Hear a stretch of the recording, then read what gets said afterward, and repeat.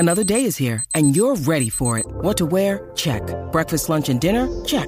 Planning for what's next and how to save for it? That's where Bank of America can help. For your financial to-dos, Bank of America has experts ready to help get you closer to your goals. Get started at one of our local financial centers or 24/7 in our mobile banking app.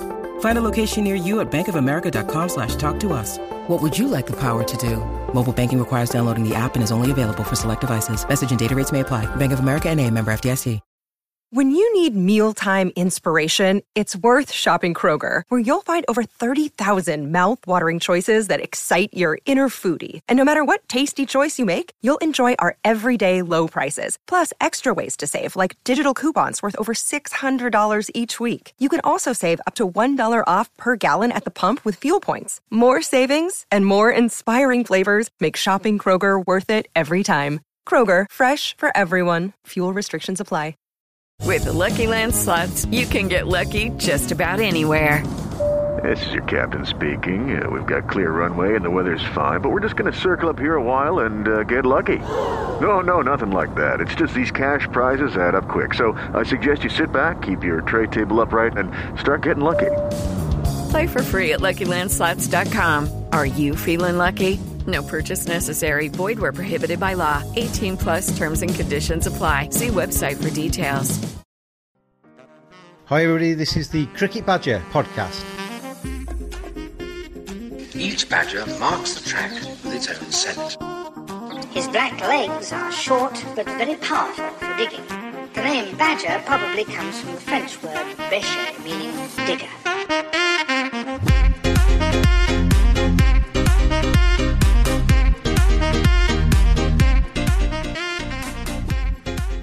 Hello everybody, welcome along. It's another edition of the Cricket Badger podcast and it's great to have you with me. I'm James, taking you through as ever. And before we get into the very special guest today, thank you very much indeed to tvsportsblog.com for their continued support of the Cricket Badger podcast. Give them a follow please on Twitter at tvsportsblog. Thanks as well for all of your listens and your nice comments on the podcast over the last few weeks. That's much appreciated. And this is another one that I'm sure you will enjoy. Duncan Hamilton, author extraordinaire, joins me on this edition of the podcast. And we talk about his book, One Long and Beautiful Summer, a short elegy for red ball cricket. It's a continuation 10 years on from his book, A Last English Summer. And spoiler alert, Duncan shares very much the same opinions as me in terms of the 100 and the importance of county cricket and red ball cricket. So if you are a county cricket lover, this podcast is for you, and this book by Duncan Hamilton is very, very much for you as well. Just a couple of little reviews that this book has got from The Spectator. Hamilton's book is a marvel.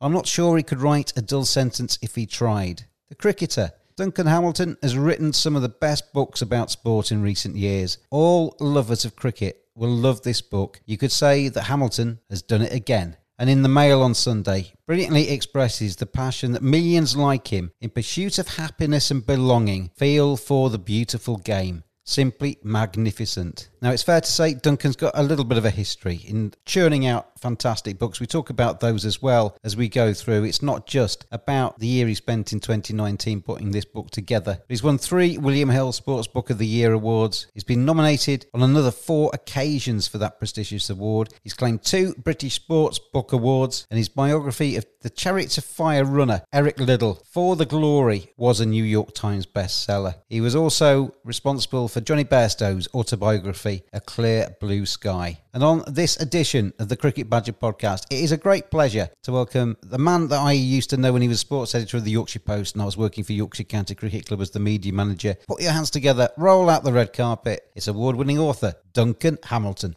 It's that Badger style. My time, really, apart from the fact that I've not been anywhere, hasn't really changed. Someone sent me a superb picture of a kind of 13th century scribe sitting on a table with a kind of quill pen. It's the same picture over 3 things. Writer before lockdown, writer during lockdown, writer after lockdown. Yeah, I must admit, I had when it first started, I had all good intentions. I've always fancied writing a stage play, and I was going to do that, and I got about 5 scenes through it, and I stuck it down for a couple of days, which turned into 2 weeks, which turned until now, basically. So that's got no further. Yeah, I think it might be some time before we're all back to normality. I've decided that I'm not going to go on public transport until I don't have to wear a face mask. So that will keep me out of circulation till about 2030, I think. Yeah, to be honest, I'm effectively still in lockdown because I do some commentary work for a couple of companies in Leeds, and they've set us up so we can do that from home. I'm basically sitting on my sofa commentating on football and cricket, which is okay. Doing a bit of writing, which is just like you, sitting on the sofa and with a laptop on my knee and doing that. So it's kind of strange, but I've actually, part of me has actually quite enjoyed lockdown in a way. It's doing stuff with far less deadlines and far less pressure on life. Well, there's far less pressure on life because you don't feel compelled to actually go anywhere. Yeah. There was a great piece that David Aranovich did in the Times where he said, that you kind of book some tickets for a concert 6 months in advance and you think, great, I can't wait to go. Then when it comes to a week before the concert, you actually half hope it's going to be cancelled just so you don't have to go. Yeah. We've all had those thoughts, haven't we? I think it's... We have, yeah. I mean, I'm certainly not missing my usual treks down to London and having to have meetings and things like that. It's been an absolute blessing. I mean, I've obviously missed going into Leeds and doing one or two things that I would normally do, like go to the Italian restaurant and that kind of thing. But I really haven't been out of the village since I came back from Leeds to do the Lit Festival, which was on March the 8th. Yeah. I picked up a suit that day. I picked up a new suit. By the time I get to wear it, it'll either be out of date, terribly out of fashion, or frankly, I'll be too fat to fit into it. So yeah. I kind of bought it from TM Lewin, who have actually since gone out of business, very sadly. So you couldn't take it back even if you wanted to? No. Yeah, it's a funny old time. I mean, the one thing I have missed is probably common to both of us is the cricket, because until last week when it came on from the Ageas Bowl, all the cricket talk was nostalgia and looking back at old things and picking our best 11s and all that kind of stuff. There was no live action to talk about, and that's one of the main things, isn't it? Selections and talking points and all that kind of stuff. I wasn't working on cricket this summer, but I was certainly going to go to some matches, and I'd kind of put it into my head I was going to go and watch Essex play at Chelmsford, and of course that came and went, and I was already booked up, and hotel was booked, everything was booked to go to Scarborough for the Roses match. I had to cancel that, and to be honest with you, I doubt I'll see a ball bowled unless Menston bowl it, I presume. Yeah. I mean, we'll get into recording the podcast, shall we? And I'll introduce you to my listeners. Duncan Hamilton, award-winning author and the author of One Long and Beautiful Summer, a short elegy for red ball cricket. I mean, I don't know if you know what I've been up to over the last couple of years, Duncan. I've been commentating and writing and doing things around cricket, and also set up At Oppose the 100 on Twitter, which got quite vocal last summer when the 100 was being muted and a lot of people were talking about its effect on the game, and I think most fans were against it, and that in a way was the catalyst for your book, wasn't it? That awful word, the 100, the phrase the 100, drove you to actually really appreciate county cricket and to try and soak it in for a summer. Yeah, well, 10 years ago I wrote a book called A Last English Summer, which is essentially arguing that white ball cricket was going to proliferate to such an extent that it would start to squeeze out red ball cricket, not only in terms of the county championship, but even in terms of the amount of people who went to a kind of test match, really. I remember last year, for example, I went to the last day of the Headingley Test by pure chance. I managed to get a ticket at 9 o'clock that morning, and I was sitting in my seat at 10:05. But then I came back that evening, having watched this fantastic finale, which no one who was there will ever forget. And I switched on Sky Sports, and they were showing the West Indies-India test match from Antigua. And frankly, I could have introduced myself to everybody who was there in probably 5 minutes. And so we are so far the only country, really, which consistently attracts very good crowds for test matches. At the time that I wrote A Last English Summer, I think people were a bit sceptical about the fact that cricket would change so quickly. But I did imagine that that it would happen within about probably 15 years. I didn't think it would happen in kind of 10. And so when the 100 was about to kind of launch, I thought to myself, well, I'll have to go back and do a little kind of bridge towards from A Last English Summer into the kind of what could be the last season before things really kind of revolutionised. And so that's why I did the book, really. And it was just a kind of meander around places where I hadn't been 10 years before, with the exception of Scarborough. And it was just one of those really lovely summers where all you do is sit around and watch cricket. That's not a bad way to spend the summer, is it? And I think you're very much like me in terms, I mean, I've read the first couple of chapters, I haven't had time to read any more of it, and really well written, and congratulations on the book. But I think from a standpoint of where you think about cricket, I just love the fact that 4-day cricket, 5-day cricket, red ball cricket, you have to devote time to it. That's part of the deal, isn't it? You invest a little bit of time, your own time and energy. There may be a couple of sessions here and there that don't necessarily float your boat that much, but by the time you get to an end of a really good 4-day or 5-day cricket match, you've invested yourself emotionally in the situation, and you are rewarded for that. If it's an exciting finish, like the Headingley game, or not all games finish like that, obviously, but you are rewarded for your patience, for your investment in that game. A T20 match is a little bit more like a TV advert or something like that. There's some really good ones. They're entertaining, but instantly forgettable to a degree. Yes, I think you're absolutely right, James. I mean, I would say two things to that. I think the perfect example was last season where I went to Scarborough to watch Yorkshire play Surrey, and at lunchtime on the final day, you thought it would be a draw. Surrey suddenly collapsed, and Yorkshire won the game with about 6 minutes to spare. And as I say in the book, the silence around Scarborough at that particular point was like the old-fashioned silence you got in a library once, where people used to say shush if somebody coughed. I think the thing with something like 2020 cricket, which I will watch it at home. I don't tend to go to the games because I prefer, to be honest with you, not to sit next to people who just generally want to go and actually drink as opposed to watching any of the cricket. But what I think about 2020 cricket is that it's just rather like going to a football match. You know you're going to be there for 2.5 hours, and then you go home. And as you say, I think the kind of beauty about the 4-day game or the 5-day game is not only the fact that you're able to watch the kind of cricket, but I think the devotee of the red ball game just enjoys the architecture of a kind of ground, or the atmosphere, or the way that it is quite leisurely, so that in between overs you can read a book, or you can read a newspaper, or you can wander over and speak to your friend. And then, of course, you've got lunch and you've got tea. And so it's the whole process. It is much more than the actual game itself. You've done a really nice little piece for a magazine I'm involved in, County Cricket Matters. Annie Chave is the driving force of this these days. It's where Oppose the 100 has kind of evolved to, because we wanted to not be negative, really. We wanted to try and celebrate county cricket, and that's where County Cricket Matters came from. And you've done a really nice little couple of pages in that, tackling the melancholia is the title of your piece. And you refer to one of the things you bring up in the book as well, which was you had some advice from John Arlott about when you were feeling a bit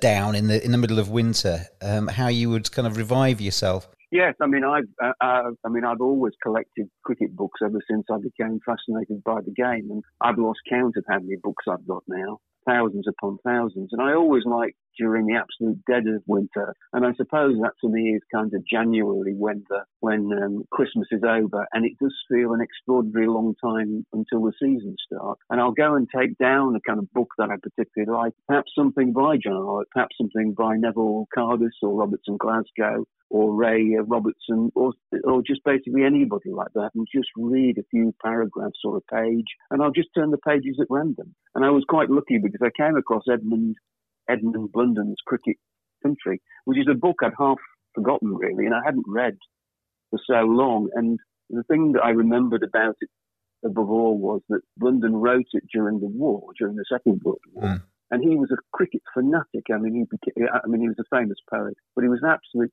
cricket fanatic. And he was writing in between 1942 and 44, essentially about his fears that he wouldn't see cricket again. And I said in the original copy of the book that I was rather concerned that, having written it and sort of evoked London in it, that he was writing during a war, and I was just writing because this kind of competition had come out of nowhere and kind of might spoil the county championship. Then, of course, the virus hit, and so it seemed a little kind of less flippant than it sort of did.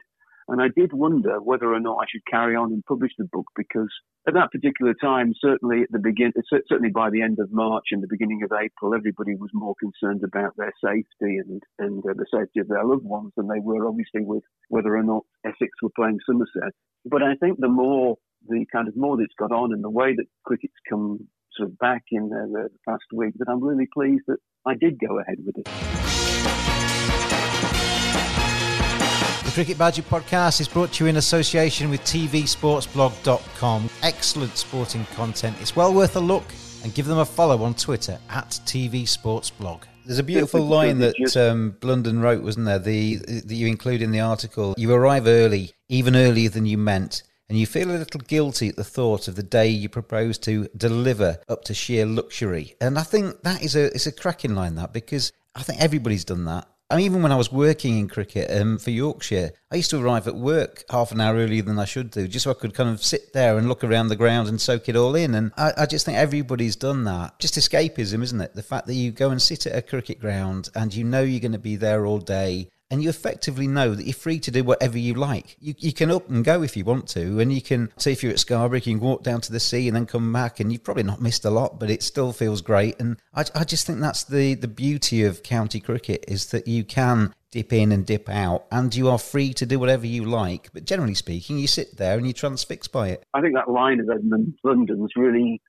could have been written yesterday. Yeah. Or could have been written this afternoon, because I think it does apply to anybody who loves county cricket. And it endorses, I suppose, a little bit what I said previously, where it's not only just the game that's important, it's where the game is played, and it's the aesthetic beauty of the game while it's being played. And I think that's what Blunden was really referring to. And also, I suppose that for an awful lot of us, and I certainly include myself in this, that's what kind of drew us to cricket in the first place. We were fascinated enough to want to go and watch it. And once we got there and we saw these figures, these kind of beautiful settings, we thought, well, this is the game for us. Absolutely. I've said on the podcast before, but I think my first game of cricket was down in Canterbury, and I was 7 years old, and I was taking along, and my family weren't quite sure if I was old enough to go, because they were worried that I might be restless and what have you. And it was a John Player League game, and I sat there and I never moved a muscle. So much so that the two old women in front of me at the interval got up and bought me some fruit pastels to reward me for my patience. I actually looked at them a little bit querulously when they gave me these sweets. I didn't obviously turn them down. I was being rewarded for something I was enjoying, which that seemed to me to be very, very strange indeed. But I can remember the smells. I can remember everything from that first game of cricket I went to. I just immediately fell in love with it.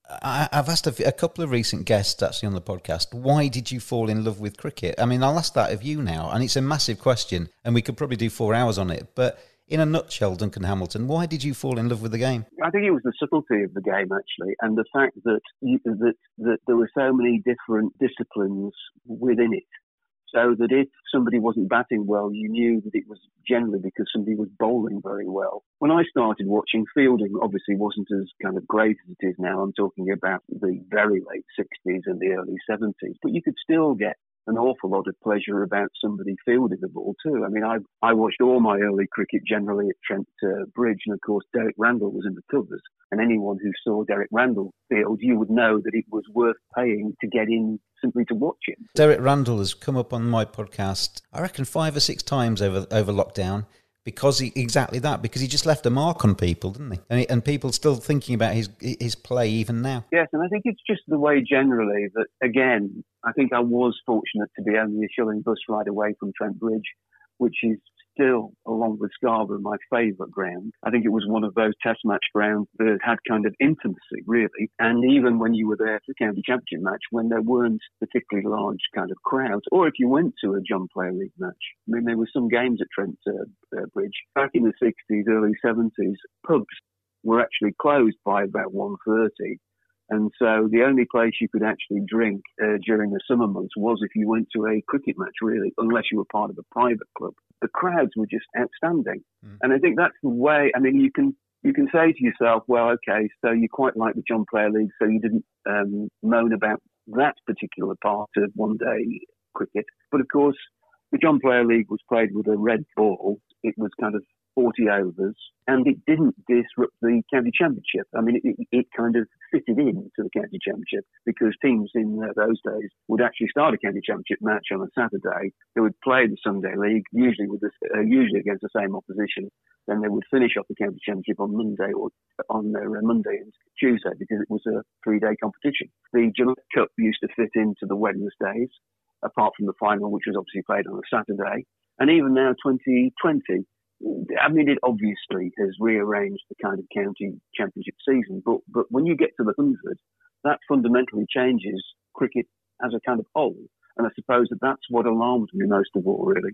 There's a line in the magazine piece that you wrote, and you talk about the 100 and how it's been brought in. And then you say, and of course, once the novelty wears off, referring to the 100, it will still be too long for the impatient. They'll demand something even shorter. And that's the worry, really, because we live in a bite-sized kind of culture these days. Rather than read a newspaper piece, you can read the headline and look at the photograph. Rather than read a book, read a 30-second interview with somebody. You know, to try and make people's lives easier, everybody has this kind of bite-sized culture, fast food society. And cricket's heading that way, and that's a massive worry to me because, as we've said, you know, the longer form actually it's a real rich seam of cricket. It's a little bit. I've compared it in the past, Duncan, to feature film as opposed to a TV advert. You know, the very best experiences of going to the cinema or watching something on the television are your Shawshank Redemptions or The Godfather or a long form movie, which is an absolute classic, which you'll probably go back and watch again.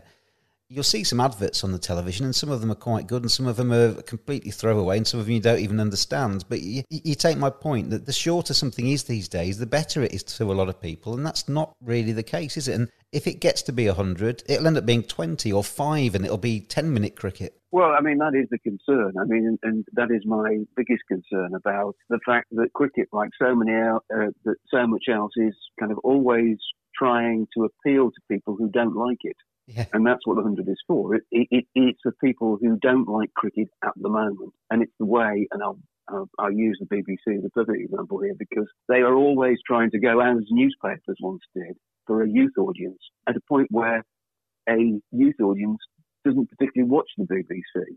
Will probably never watch the BBC, because if they were doing anything that, rather in the same way that I was doing it in my late teens and kind of 20s, I was actually out. I wasn't at home sitting watching TV. And I think that the difficulty that cricket will have is that even if it appeals to the youth audience when the 100 is finally launched, it then has to carry on appealing to that same kind of audience. And it's whether or not they can hold that same kind of audience. And if they can't, then we've got problems. They're putting the house, really, on everything. Because if it doesn't work, I dread to think where cricket might be in another 10 years' time. How old were you when you went to your first cricket match? Well, of course, I'm only 21 now, so let me see, how old was I then? I shouldn't laugh, should I? Yeah, I would have been 11. I would have been 11 when I first went to my first cricket match, but I'd watched an awful lot of village cricket before then. I'm going to try and play devil's advocate, and it's going to be difficult for me because I agree with everything you say, but one of the things that the ECB might come back with is that this new audience, in inverted commas, that they say they've found, or they say they know is there, in the society that we live in, when there's football, there's cinema, there is computer games, etc., appealing for everybody's attention. It's a case of trying to hook that audience in and bring it into your cricket ground or your football ground or whatever your business is, trying to get those into your doors, isn't it? And they're going to try and make it sexy, aren't they? And try and make the 100 sexy and to appeal to that audience. But I'm going to go against my devil's advocate here by answering my own question. But my comeback to that would be that trust in what you've got already. You know, it was enough to appeal to you when you were 11. It was enough to appeal to me when I was 7. I've seen kids that love cricket now. So the product is fine. To me, it's how it's marketed and how it's sold to people. They've never marketed the county championship for a start. If we could have got, or if the ECB could have got, the 2020 competition on either of the terrestrial channels, any of the terrestrial channels, then I don't think we would have had the 100. But it is just too long, even in the age of the red button. It is probably half an hour too long for them to fill an entire evening with it, or an entire afternoon with it. But I agree with you entirely, and I simply think that if they kind of re-looked at the 2020 and thought, okay, how can we get it onto one of the major channels as opposed to one of the satellite channels? What more could we have done with the county championship that we might not be in this position? The thing is that if the 100 doesn't work, which competition are they going to invent to replace it? Fed up of collecting your team's matchday subs? Worried about carrying cash post-COVID-19? Try slateapp.co.uk. Less contact than contactless. Slate, the smartest way to collect weekly match fees and more. Download the app, Slate app, slateapp.co.uk. Not just for cricket, any clubs that collect subs. It just makes sense. Stick it on the slate. slateapp.co.uk. And they spent that much money on introducing the 100 as well, which they have marketed, some would say badly, but that money's been spent. And that, there was always a big pride. Whenever I went to ECB meetings, there was always a big pride at the ECB that they had this slush fund, this reserve that was in their bank account, which was there for a rainy day. And 2020, the year 2020, is a rainy day. It's a torrential rain. And they spent all the money on the 100. So the money that they're using to bail out counties and to try and keep things going, I'm not sure where that's come from, to be honest. And it's going to have to be paid back. And cricket isn't a rich sport. And I think, you talk about gambling cricket on a roulette table, effectively. It's come down black when they've bet on red, hasn't it? This summer has been a massive problem because of the fact that they spent so much money already on marketing a competition that a lot of people don't actually want. I think also, and I did a chapter on this in the book, because I wanted to do a chapter on village cricket and how important village cricket is to a community. I decided a week after the World Cup final to go and watch my village team. What interested me most of all was not so much the match, but when I was a boy, if there was no cricket to watch either at Trent Bridge or there wasn't any cricket on TV, then we would go and play. And we had one or two fields where we could go and set up some stumps and just play from literally, morning to night, frankly. In the village where I live, there's a very big playing field right at the top of the village, and I've never seen anybody play cricket there. And I walked through a week after the World Cup final. Cricket had all this exposure, and I thought, right, okay, I'm bound to see somebody playing the game, somebody, of the kind of age I was when I started to play. And there were people playing tennis on the courts, and there were people still playing football, and there were people throwing frisbees for their dogs, and there was not one person playing cricket. And that did really concern me, because obviously the World Cup final had been shown on Channel 4, but of course it is kind of one match alone.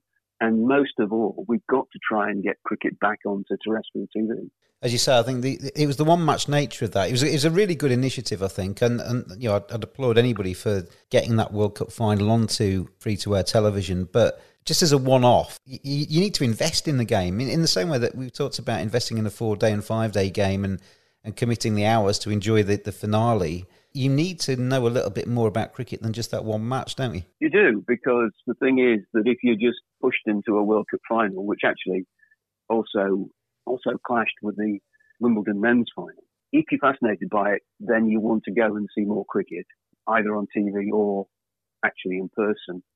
A week later, there was only one 2020 game being held the following Saturday in the whole of England. So essentially, the closest serious match was actually in India, an awful people. It was quite bizarre that the only thing you could watch on TV was the Indian Premier League. Yeah. And of course, you needed a satellite dish for that. Yeah, as you do for a lot of cricket these days. I mean, if you have got the money and you can afford Sky and all the rest of it, you can pretty much watch a game a day, can't you? But I remember when I was a kid, I think I was being told by my mum it was a nice day, go outside. And I'd turn the telly on because I was being stubborn, found a cricket match, and about 3 hours later I was still watching it because I just thought I was fascinated by watching it on the TV. And then the next thing you know, you're asking for a cricket bat for Christmas and you're going down to the playing field, like you said, and you're playing with your friends, and all of a sudden you've developed a lifelong attachment to it. And those little roots in these days aren't there, are they? No, and of course cricket isn't played the way it was in my day in schools either, because they can't afford the upkeep of the pitches. Yeah. And there are more restrictions now on teachers when they're taking children out of school.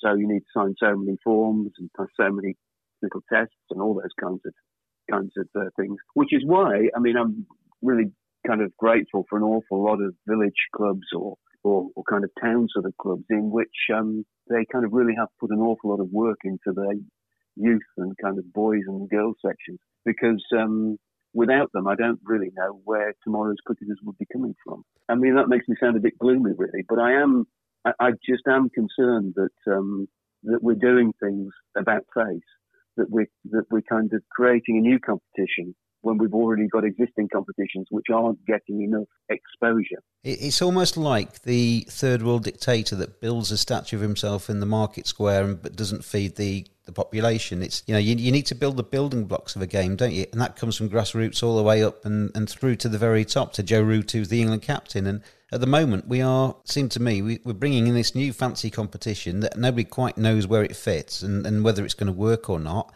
spending all of the money on that and not looking after the rest of the game. Yeah, and it will be fascinating next season. I don't really know still because, the situation changes every day.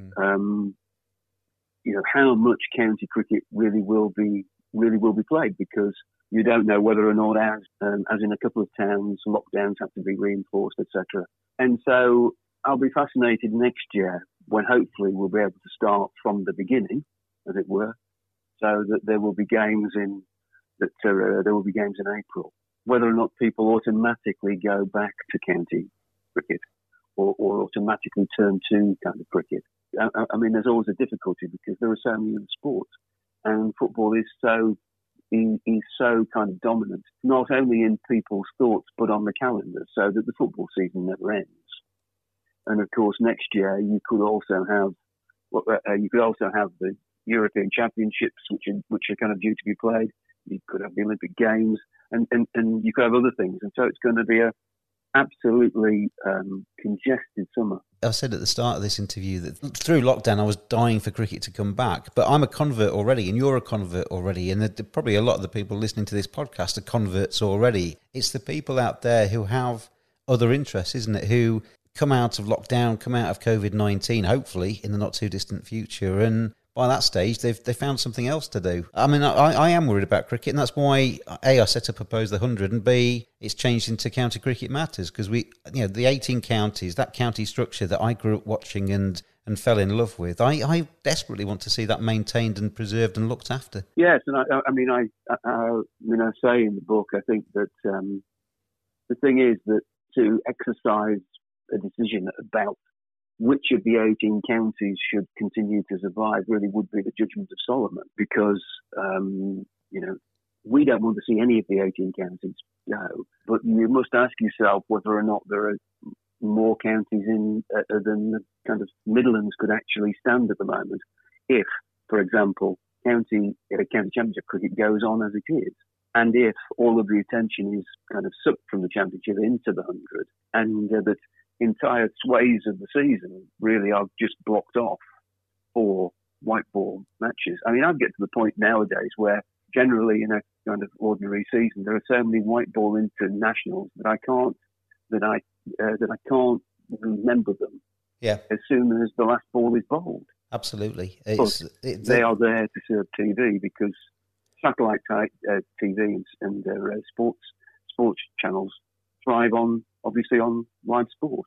Well, they're there to serve TV, and they're something new every day. And they're there to earn some money for the ECB, aren't they? And that's their prime focus. And I've gone along to one day internationals and thoroughly enjoyed it. But like you say, 2 years down the line, if you ask me who was the top scorer or who did what, I would struggle to answer the question. Whereas a Test match, I could probably give you both 11s and probably read out half the scorecard fairly accurately 2 years down the line. It's that kind of commitment, and it's almost like revising for an exam, isn't it? The longer you commit your mind to something, the longer you remember it.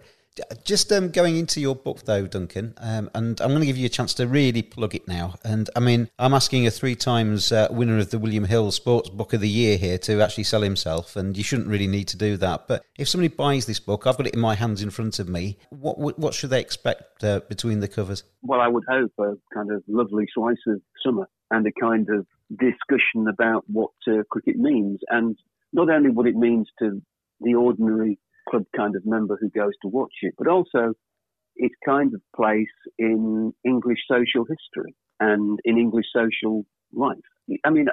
I could not imagine going into a village that didn't have a cricket team, for example. Yeah. And I couldn't imagine a summer without cricket.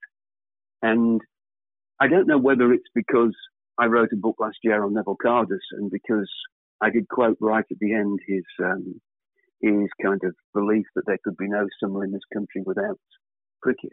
But I've now heard that, or I've read that, and I've heard that sentence so many times over the past 4 or 5 months. It's just been a convenient line for everybody to kind of use. But everybody who loves cricket the way that we love cricket will know exactly what he meant, and we will agree with him. What we disagree with the ECB on is how to get more people to actually be like us. Yes. That's what I wanted to do with One Long and Beautiful Summer. I said it's a little bridge from the book A Last English Summer, and I deliberately used the word summer twice because I do have a little summer series of cricket books, possibly because summer's my favourite word, and it's my favourite time of year. I'm just looking down the list of the books that you've written, and you kind of divide your time, really, don't you, between football and cricket? Almost alternate at some stage. Is that?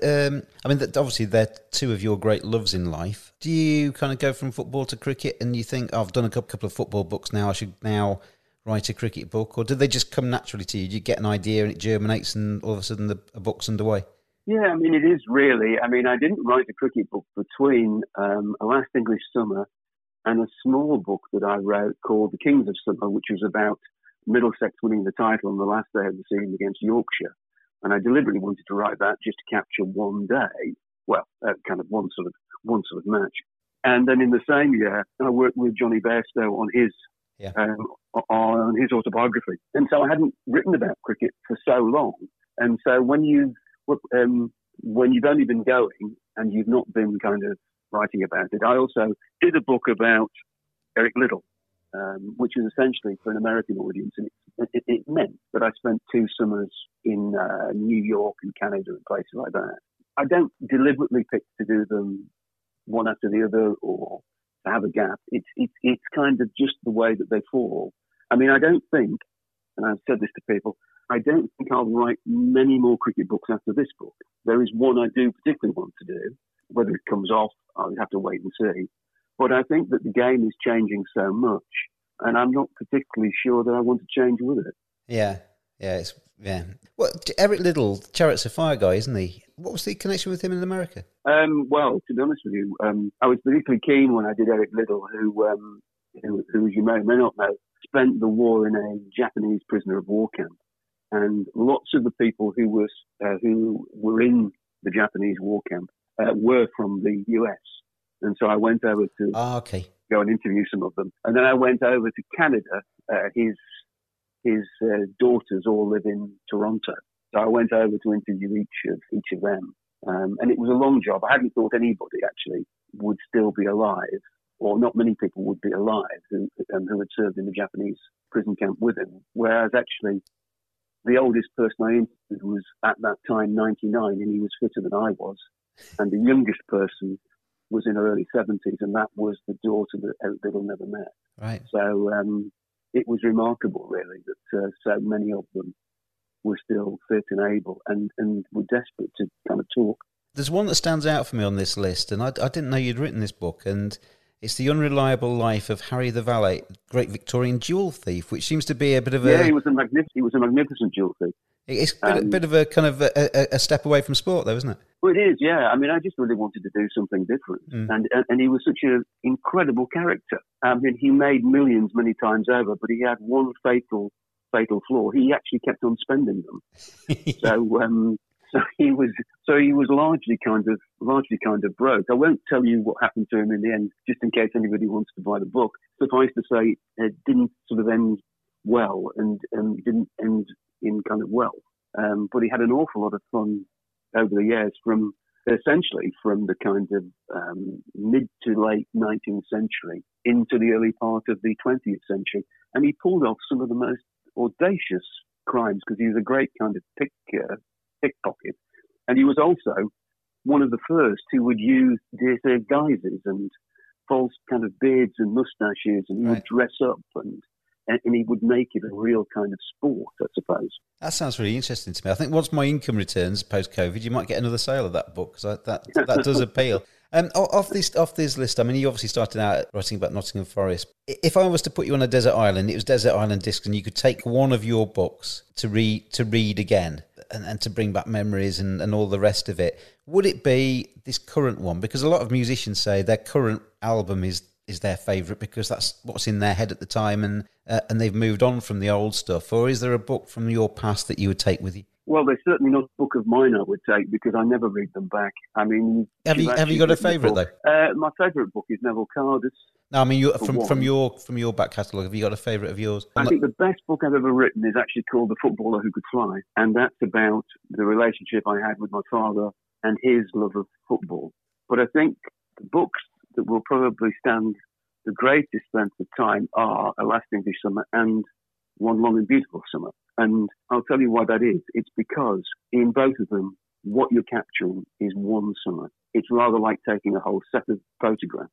And in 20, 30, 40 years' time, someone will come back and they'll pick up this and it'll just be a kind of snapshot of life as it is now. And to them, it will be a foreign country. And I wanted to go into that much detail with them kind of both, so that it wasn't only about the kind of cricket, it was about the way that we lived and the fact that kind of trains often don't work and all those kinds of things.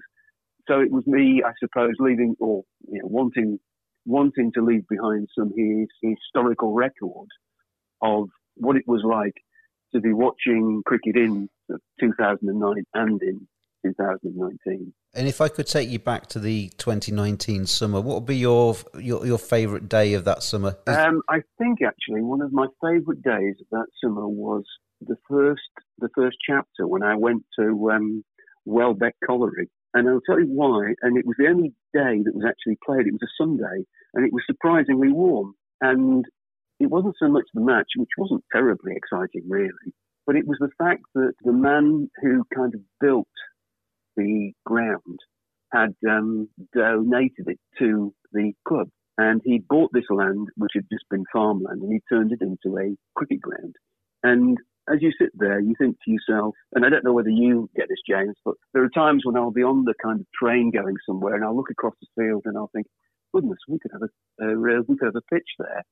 Do you know what I do? Then I start to think, well, what could I do? I could take the pavilion from Trent Bridge.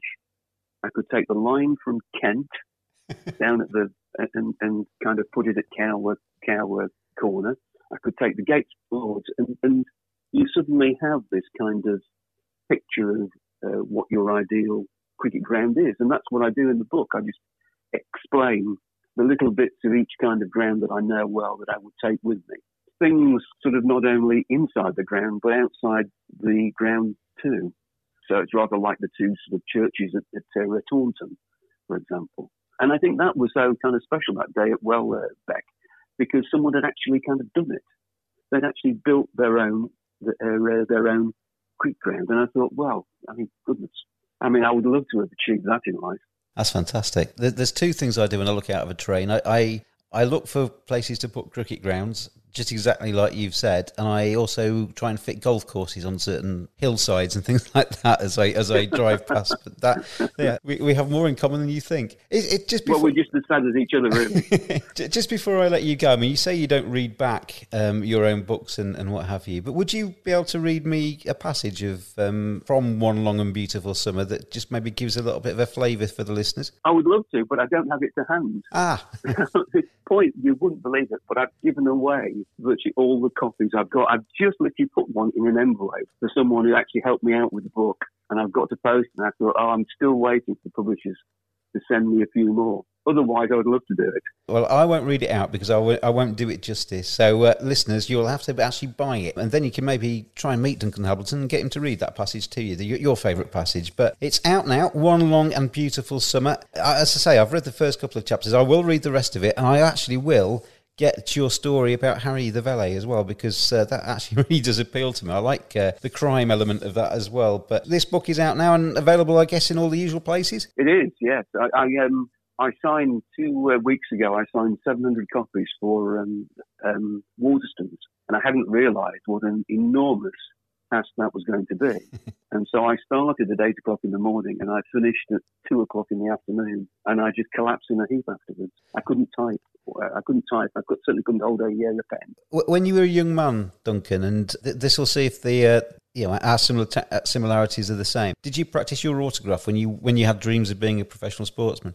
there were 3 of us at school, and we were always practicing our autographs because we also collected autographs. Yes. And we would wait outside football grounds, and we would wait outside the pavilion at Trent Bridge. We would kind of swap autographs, and we'd talk about autographs, and we would always practice our own autographs, so that in one day we hoped that we'd be able to sign them. And I developed a kind of very flamboyant autograph. And as I was signing all these books, I just thought, I wish I'd done something simpler. Yeah, just DH. It'd have been much better. Yeah, just a simple kind of DH would have done. Duncan, it's been fantastic to catch up with you, and I wish you all the success in the world. I'm sure you don't need my good wishes for this. One long and beautiful summer, available in all good bookshops, online and all the rest of it, and well worth the purchase, I think. Duncan, thank you for joining me. It's a pleasure, James. It's that Badger style.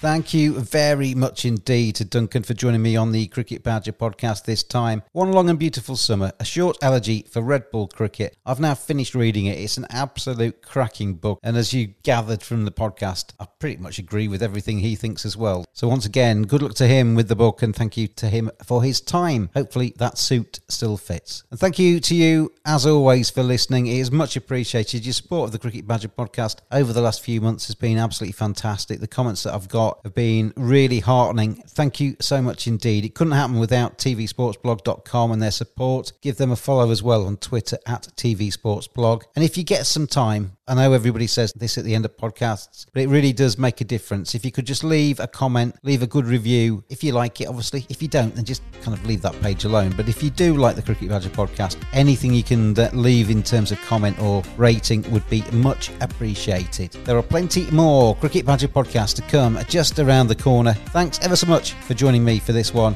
and I'll see you next time when I bring you the next edition of the Cricket Badger podcast.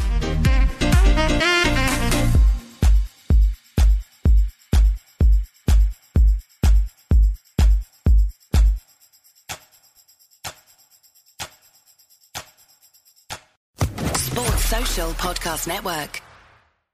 Lucky Land Casino, asking people, what's the weirdest place you've gotten lucky? Lucky? In line at the deli, I guess? Aha, in my dentist's office.